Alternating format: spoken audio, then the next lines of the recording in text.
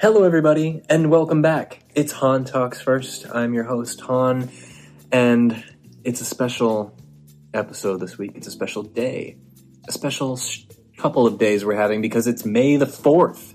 May the 4th be with you guys. It was a good Star Wars day this year. I mean, we had the Mandalorian documentary, which just started, the finale of Clone Wars. We got some special announcements from Lucasfilm, and I personally got myself an early Christmas gift, or not Christmas, birthday gift from none other than my beautiful girlfriend. And check this out, she got me this, The Return of the Jedi, the official collector's edition magazine from 1983 when the movie came out. And it's all in the behind the scenes and the pre-production of this movie, and in mint condition. And it's just so cool. It's like she knows I like Star Wars or something. For all the audio listeners out there, check out the YouTube page to see what the cover looks like, because it is beautiful. And it also has some background illustrations, too.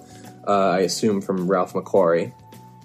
Just some of Jabba's palace, and then of the Endor village. There's a glare, I'm sorry. But yeah, so that was a nice surprise to get as well. But yeah, I hope you're all enjoying your Star Wars day. This episode is a little delayed. I'm sorry, but I was just having too much Star Wars fun. And me and my girlfriend both watched the first part of the docu-series on Mandalorian, and we finished Clone Wars. And we're going to talk about it today, but it was all just so wonderful. There was also something else we watched that's not directly related to Star Wars, but it is to Daisy Ridley. And that is, she was on a television series, or like reality game show series called RuPaul's Drag Race. And she was one of the judges.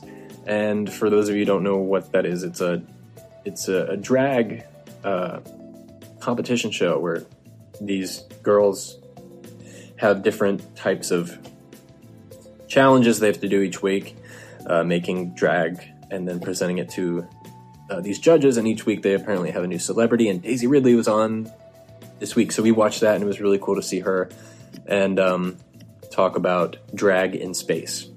So if you're interested, go check it out. I'm sure there's clips on YouTube, but the whole episode itself was actually pretty entertaining, not gonna lie. It's not something I'm normally into, but I had fun with it. So anyway, again, thanks for being here, for being avid listeners that you are. If you're on the YouTube channel, sorry you have to look at my face, but let's get into like all the good stuff, right? So I'll start with like the special announcement that we got from Lucasfilm himself. I'm sorry for the background noise. That is the puppy. He is slowly making his way to go get a drink of water. But so anyway, I'll start with the announcement from Lucasfilm, and it was that Taika Waititi is going to be directing and co-writing a new Star Wars movie, which is we should have foreseen it coming. It's still exciting news.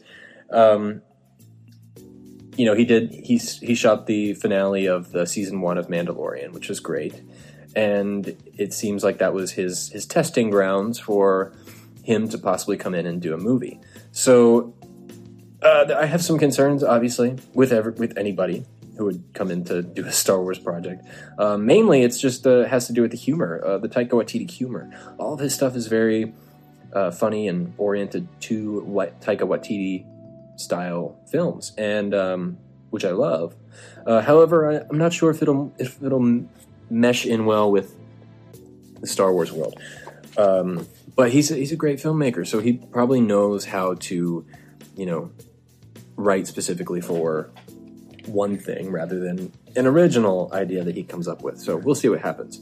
One thing I did think about when this came up was, what if this is the movie that Kevin Feige is said to produce? Because remember, a few months ago, Kevin Feige announced that he was going to produce a Star Wars movie. And it would just make sense that, he's the one who would pick the director. So maybe he pitched the idea of Taika. And thereafter, they were like, okay, well, let's give him The Mandalorian and see if he can do an episode on there. See if he can, fit the Star Wars world. And then from there, they were like, okay, he's approved. So maybe that'll be announced. That's my theory anyway. I would like to see that come true. But who knows? Maybe he's just Kathleen Kennedy producing it herself. We'll see. So let's talk about Mandalorian, right? There's some stuff I want to talk about regarding Season 2. Some comments Dave Filoni has made, the lineup of directors and characters, and also just talking about the Disney Plus gallery of Mandalorian, the documentary series. So first of all, I want to talk about what Filoni said. Dave Filoni, for those of you who don't know, is the executive producer on the show and also co-writer, and he's directed a few episodes, and he's said to direct and write some more in Season 2.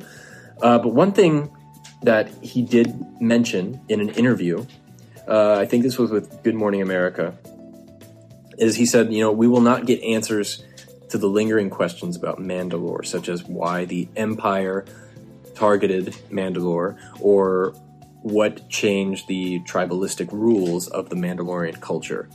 What he said specifically is that I don't know that the job of this story is to bridge that. This story is about these characters and what they want. And with rumors of Ahsoka and Sabine and even Ezra joining the show, if anything, we will see what the Mandalorian people go through from Rebels to the Mandalorian TV show. So I thought this was really interesting because for me personally, one thing I was really interested in learning about is, when did the huge cultural shift happen for Mandalore? This whole idea of, you can't show your face, or that they're in separate factions now. Mandalore doesn't even sound like it's a planet anymore, a functioning planet. Nor is it a race of people, but it's now considered a way of life. And it's all just very, very not familiar to what most of us who have seen the Clone Wars or Rebels, are familiar with. It's very different. And I was kind of hoping that we would get those answers in this show. But Dave Filoni here is talking about how, probably not going to get those answers because that's not what this story is about. Which on one hand does make sense to me, but on the other hand, it's like, well, then why are you making a show called The Mandalorian, and not giving him a name like Din Djarin of Mandalore? I don't know. It's called The Mandalorian. You would think you would get more insight on what happened exactly, rather than them just dropping bits of history about what happened to their people. I don't know. I do think what's happening with them is very interesting. They live underground. They're obviously in hiding, and they don't show their face, and it's a way of life. I find it fascinating. I really would like to know what exactly happened to them, and how they came to be in this position. So maybe we shouldn't get too excited about this happening in Season 2, but maybe Season 3. Anyway, now in this quote, he also did mention that Ahsoka rumor about Rosario Dawson being cast as Ahsoka. I'll talk about it in a second, but he went on, and his response to Ahsoka being in The Mandalorian was, it's just great that when you get, it's just great when it's a present that you're opening on the day you're supposed to get it. And I love that quote from him. And it really speaks a lot about how, it's great to get those surprises like Baby Yoda, for example. That you didn't know it was coming, and if that was spoiled, it would have made a huge impact on the way people watch this show. Probably wouldn't have been as big of a response from people. And excuse me, water, my Star Wars mug. But yeah, so the fact that he's been asked multiple times about this Ahsoka thing, and he has always dodged the question. He's never said, oh yeah, she's going to be in it. One of the main thing he comes back to is he just keeps saying, you know, it's great that this character has been so beloved that even the thought of people like, you know, accepting or being allured to this idea of her being in a live action is what really brings him joy. And he always diverts the question, which I think speaks volumes to the fact that this could be a true rumor. Not to mention also that Rosario Dawson herself has basically said that, you know, it's true, it's just not officially announced. So, I don't know, we'll see. But the fact that he also brought up the rumor of Sabine and Ezra being in it, like, what? He didn't have to say that. Everyone's talking about Ahsoka right now. He's the one who said Sabine and Ezra, which that would blow my mind. I remember when The Force Awakens came out, and everyone was saying how that old man at the beginning of Force Awakens was supposed to be an older Ezra Bridger, which is not true, obviously, but I remember the hype afterwards, people talking about that and how cool that would have been. So I don't know. We'll see. I'm sure sooner or later the announcement of Rosario Dawson being in The Mandalorian will come to light. You know, the setback of the coronavirus and everything probably has pushed back so many announcements from Lucasfilm that they were planning on announcing at Star Wars Celebration this year, which is maybe why we haven't gotten a trailer yet either. This time last year, we did get a trailer for The Mandalorian, so I think there's one out there. It's just, you know, everything's been postponed a little bit, so we'll see what happens. Speaking of delays and all that kind of stuff, they did ask him about, you know, are there any setbacks on... This was on the Entertainment Tonight interview, which was great. You guys should go listen to. They asked him if there's any setbacks or delays to The Mandalorian Season 2 because of COVID-19 and the lockdown and how Lucasfilm employees, some of them have been furloughed. And his response was that, you know, they're still working on it and it hasn't really affected it. Him and Jon Favreau are working in post-production now and that they're working really hard on it. So I think Mandalorian will be on schedule and we should expect it in October. I think the problem now is everyone's doing it remotely rather than being together in a room. So it's probably just slowing the pace, but it will still be on time. I'm pretty positive on that. So what kind of directors are we going to see in Season 2? You know, Season 1, we had a great lineup of directors. I was especially happy that Dave Filoni himself was directing. But now it seems that we're getting a bunch of new great content. One that was just announced recently, two new ones actually, is Robert Rodriguez and Peyton Reed. This is amazing. So Robert Rodriguez, obviously, he did, I guess, more notably was Alita Battle Angel and Sin City in recent years. But he also did like Spy Kids and Machete and Once Upon a Time in Mexico and all this great stuff. Spy Kids 3D. He's a phenomenal director, and it's interesting that he's coming into the Lucasfilm world because he kind of got his big break from George Lucas himself. When he was developing Spy Kids, he wanted to make a digital movie that focused heavily on computer graphics, and it wasn't until after he spoke with George Lucas about how he was developing this technology that George Lucas actually gave him some of what they were creating to be able to make those movies. Spy Kids 1, 2, 3, Shark Boy, Lava Girl. That was all inspired by the technology that George Lucas helmed through Lucasfilm. So it's probably partially credited to Lucasfilm as well, as far as graphics and animation go. But it, you know, hands-on wise, it was Robert Rodriguez film. He did all of that himself in like his garage studio, and it's a pretty cool story. But Peyton Reed, he's the guy who did Ant-Man and Ant-Man and the Wasp. I can't think of anything else he's done, but those are the two most notable, I think. So it's cool that he's coming in, so we get a little Ant-Man flair. Peyton Reed was kind of non-Star Wars related, but he's interested in developing a Fantastic Four movie, so he's a good filmmaker, so I'm happy he's getting involved with this. But they were both recently confirmed for their involvement. Also returning is Rick Famuyiwa, which is great. He did that the Egg episode in Season 1, and he also did the one with the jail cell ship, which is what probably my favorite episode.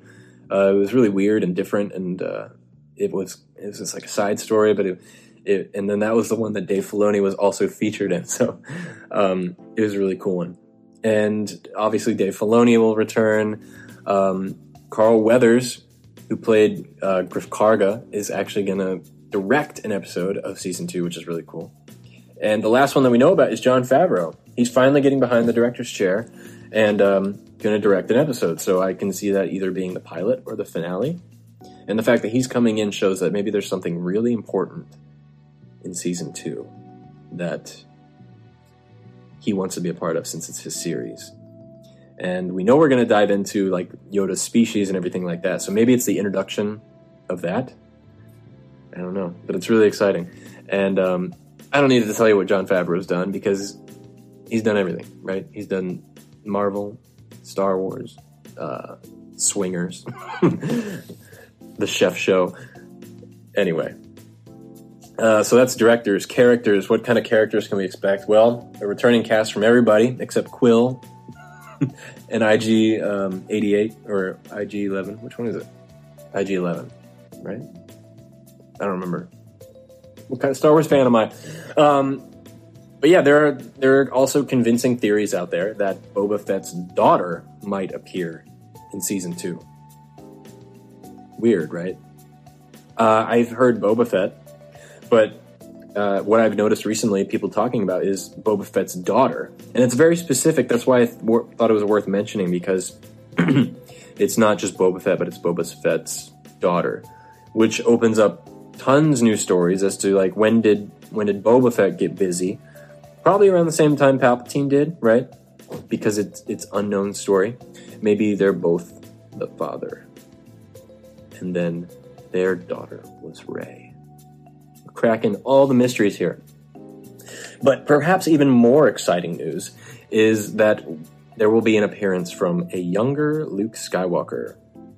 The rumors indicate that a young Luke might appear in Obi-Wan Kenobi Series 2 that are set before the original trilogy. So it seems possible that an actor in their 20s or 30s might be able to play Luke in The Mandalorian. We'll see. And also, Jamie Lee Curtis was announced as being in season 2. That is not confirmed nor denied, but I think it's very, very cool. If she's not in season 2, she'll be in season 3. But I can see her playing like an Imperial officer or something like that, because she's got like such this demeanor of an Imperial officer, you know, like from the original trilogy days. So that'd be really cool to see. I want to talk about the documentary, the Disney Plus Gallery of The Mandalorian, which is the first part of 8, and the first one was on the directors, which was really nice to see. It was heavily highlighted on Dave Filoni, which is great. But I kind of wish we got to know more about the other directors. One thing I was kind of bugged about was that they really didn't talk about, you know, how they all got the jobs, what made them qualify for such a position. All that Jon Favreau really said was that, you know, you all like Star Wars. That was a prerequisite.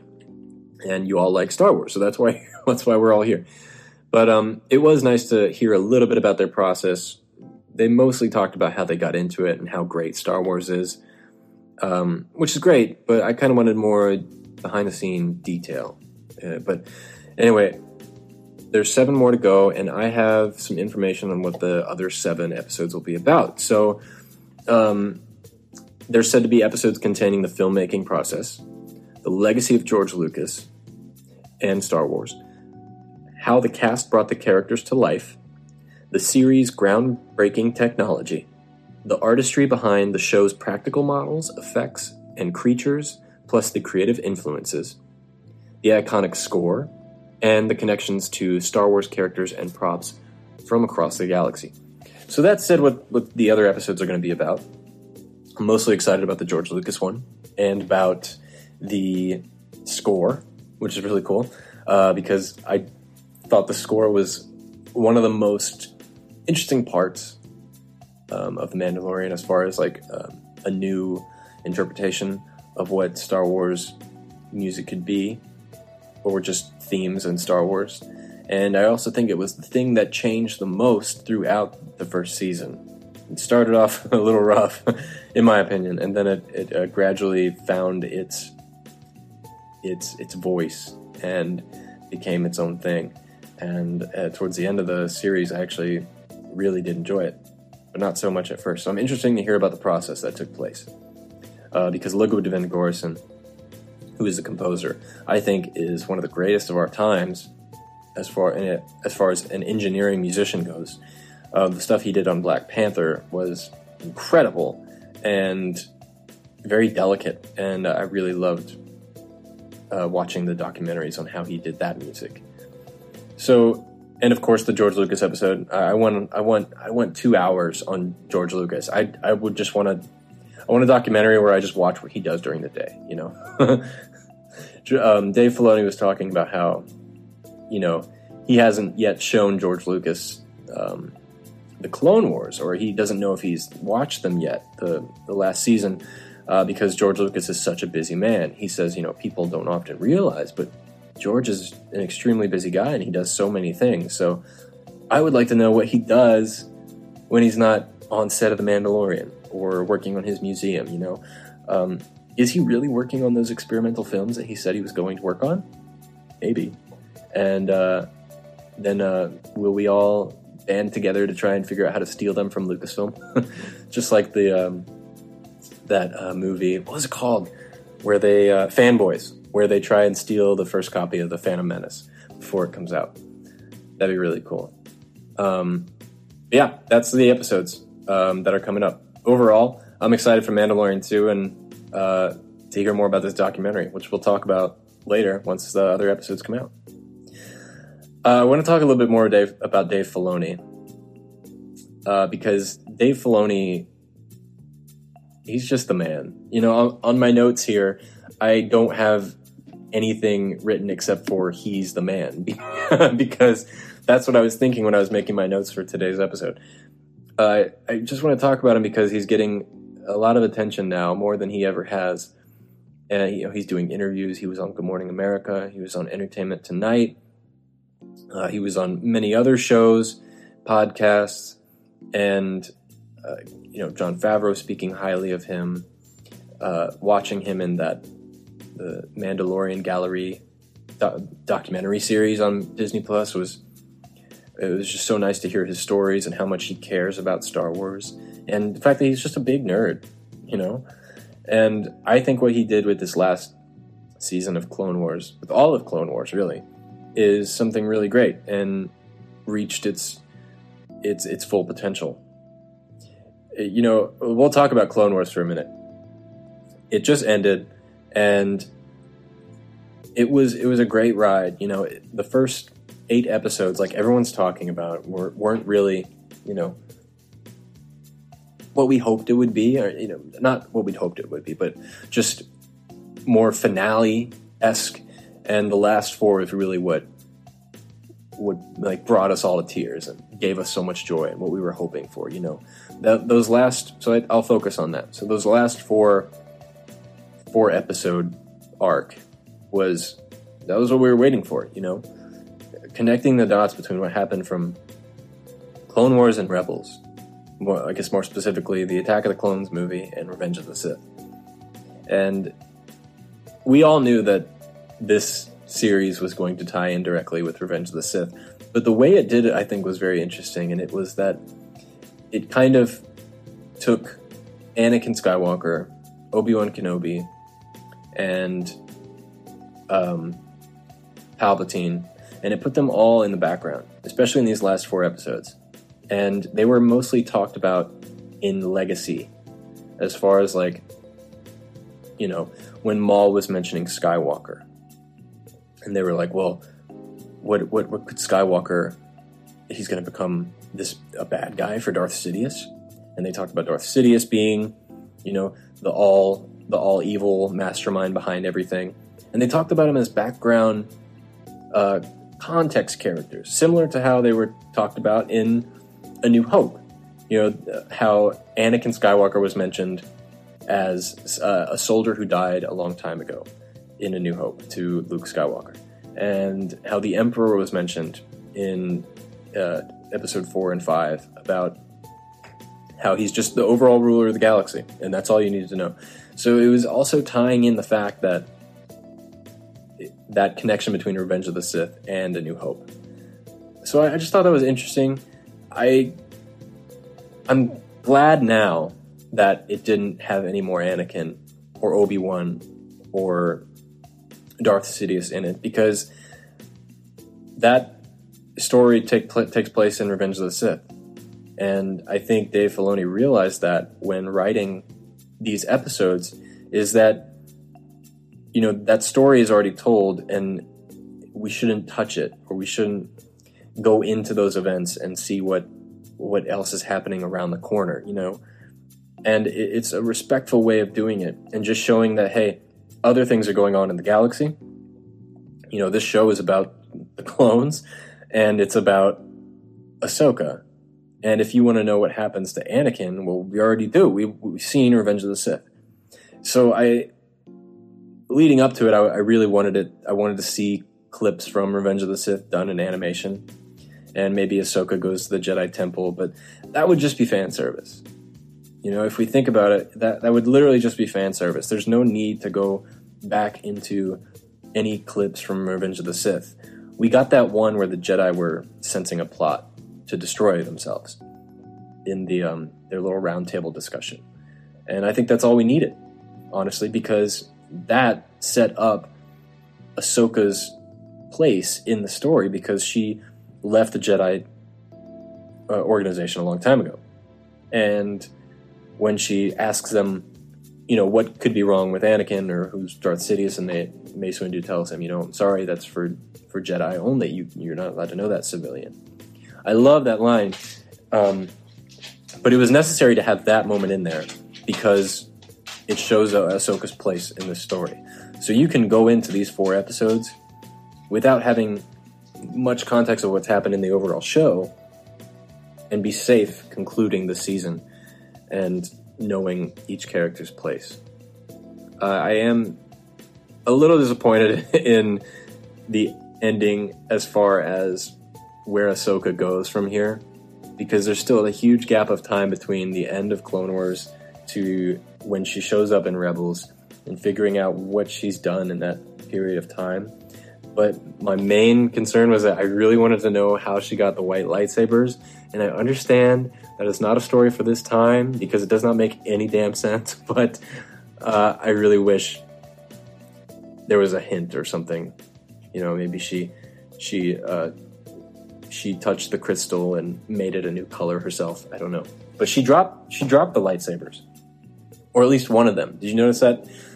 She only showed one lightsaber dropping in the sand, and then Vader only finds one lightsaber at the end.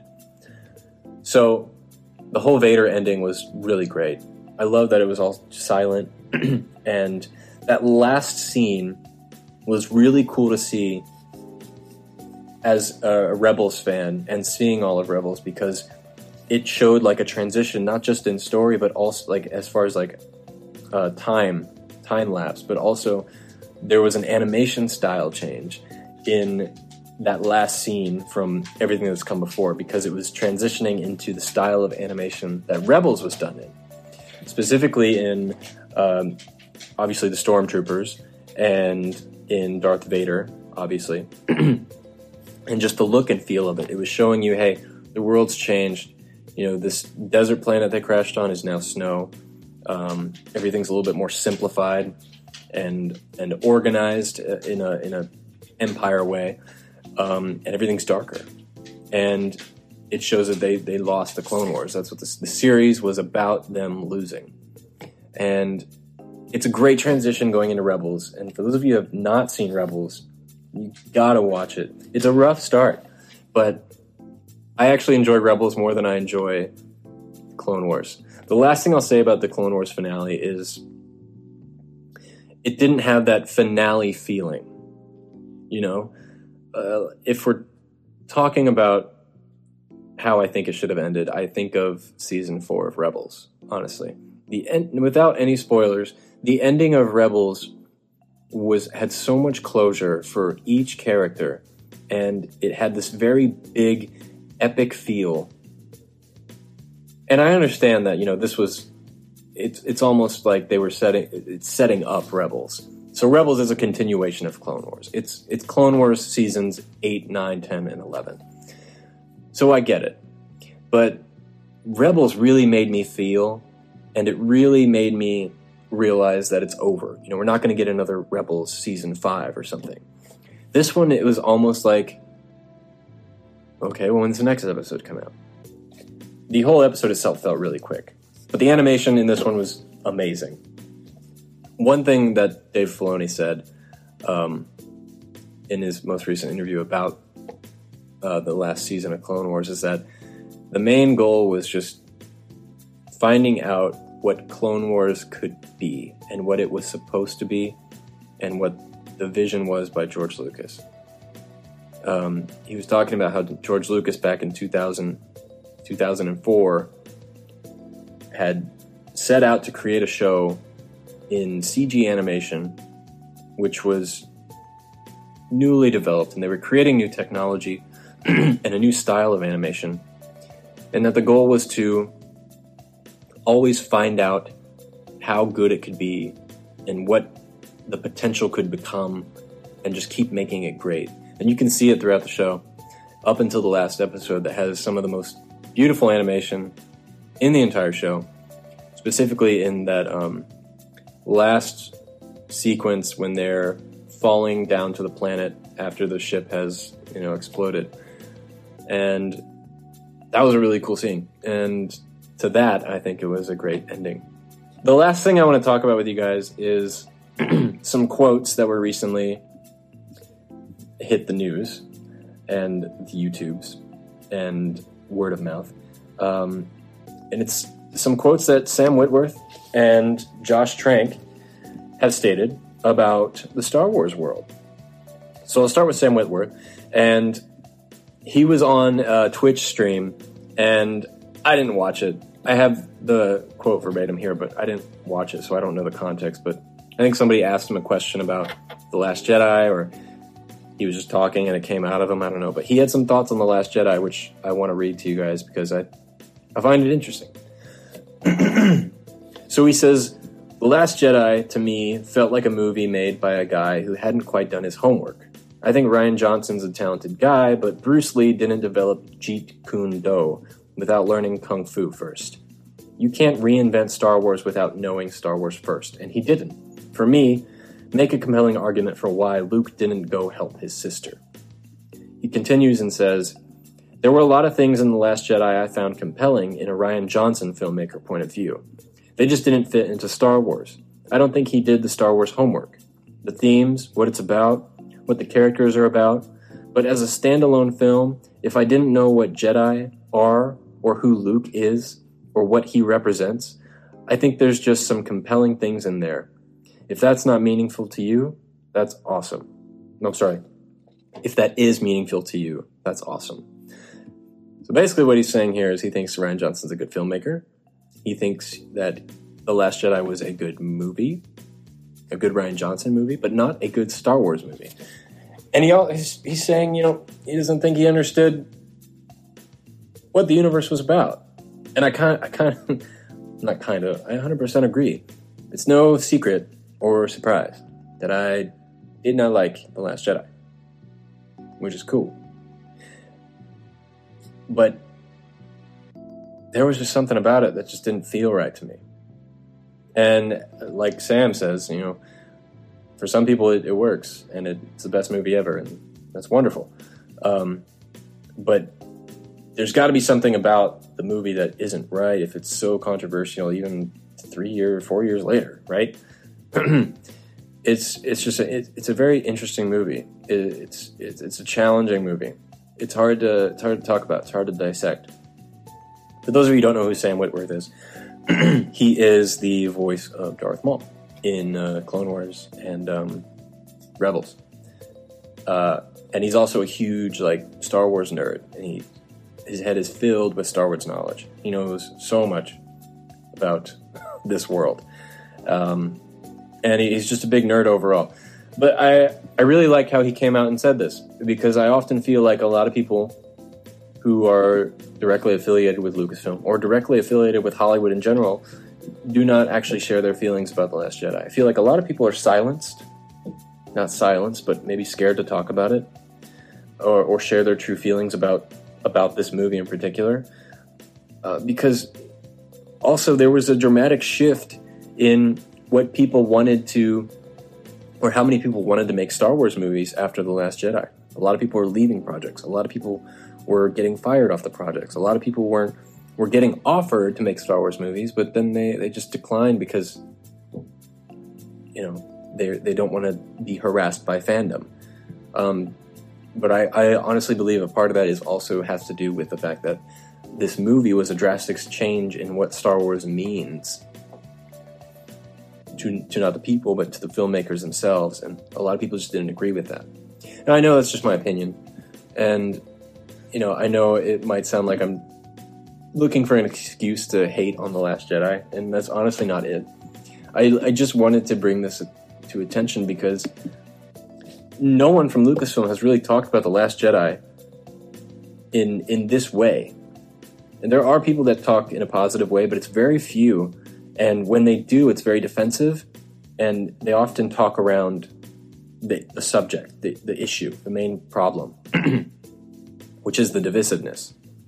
And I'm glad he had such candor in his response here, and that it wasn't too it was a terrible movie, it was so bad, it's not my Star Wars.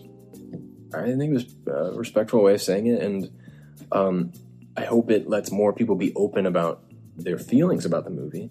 And I wish we could have those conversations and not have to worry about who's right and who's wrong, But nothing's going to change it. The Last Jedi is here to stay, and we have to, as Cap would say, we got to move on. So anyway, the second little quote here I have is from Josh Trank. For those of you who don't know who Josh Trank is, he was the guy that made that movie called Chronicle, which came out in 2012 or something like that. No, it was 2009. It was really early. It was one of those handheld movies.